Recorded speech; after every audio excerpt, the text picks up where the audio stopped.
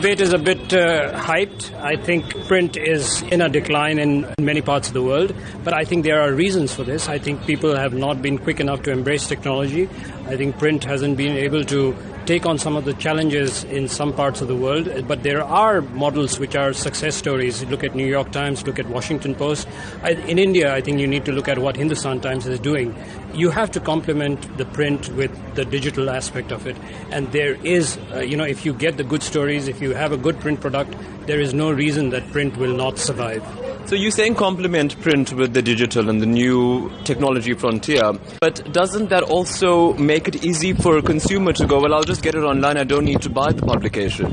Well, I think that's where you have to start looking at, models like the NYT, where, I think we've made the mistake of giving away our content for free for far too long. News, just like anything else, is something that, people have always paid for it. I mean, you always bought a newspaper. I don't think it's a good thing for journalists to devalue their own product by giving it away for free. So we have to, I think, look at models like NYT or Washington Post, where readers get to read a few selected or a certain number of stories for free, and then the paywall kicks in. I think, by and large, that's what's going to happen across the world. I think anyone who really values his journalism is not going to give it away for free.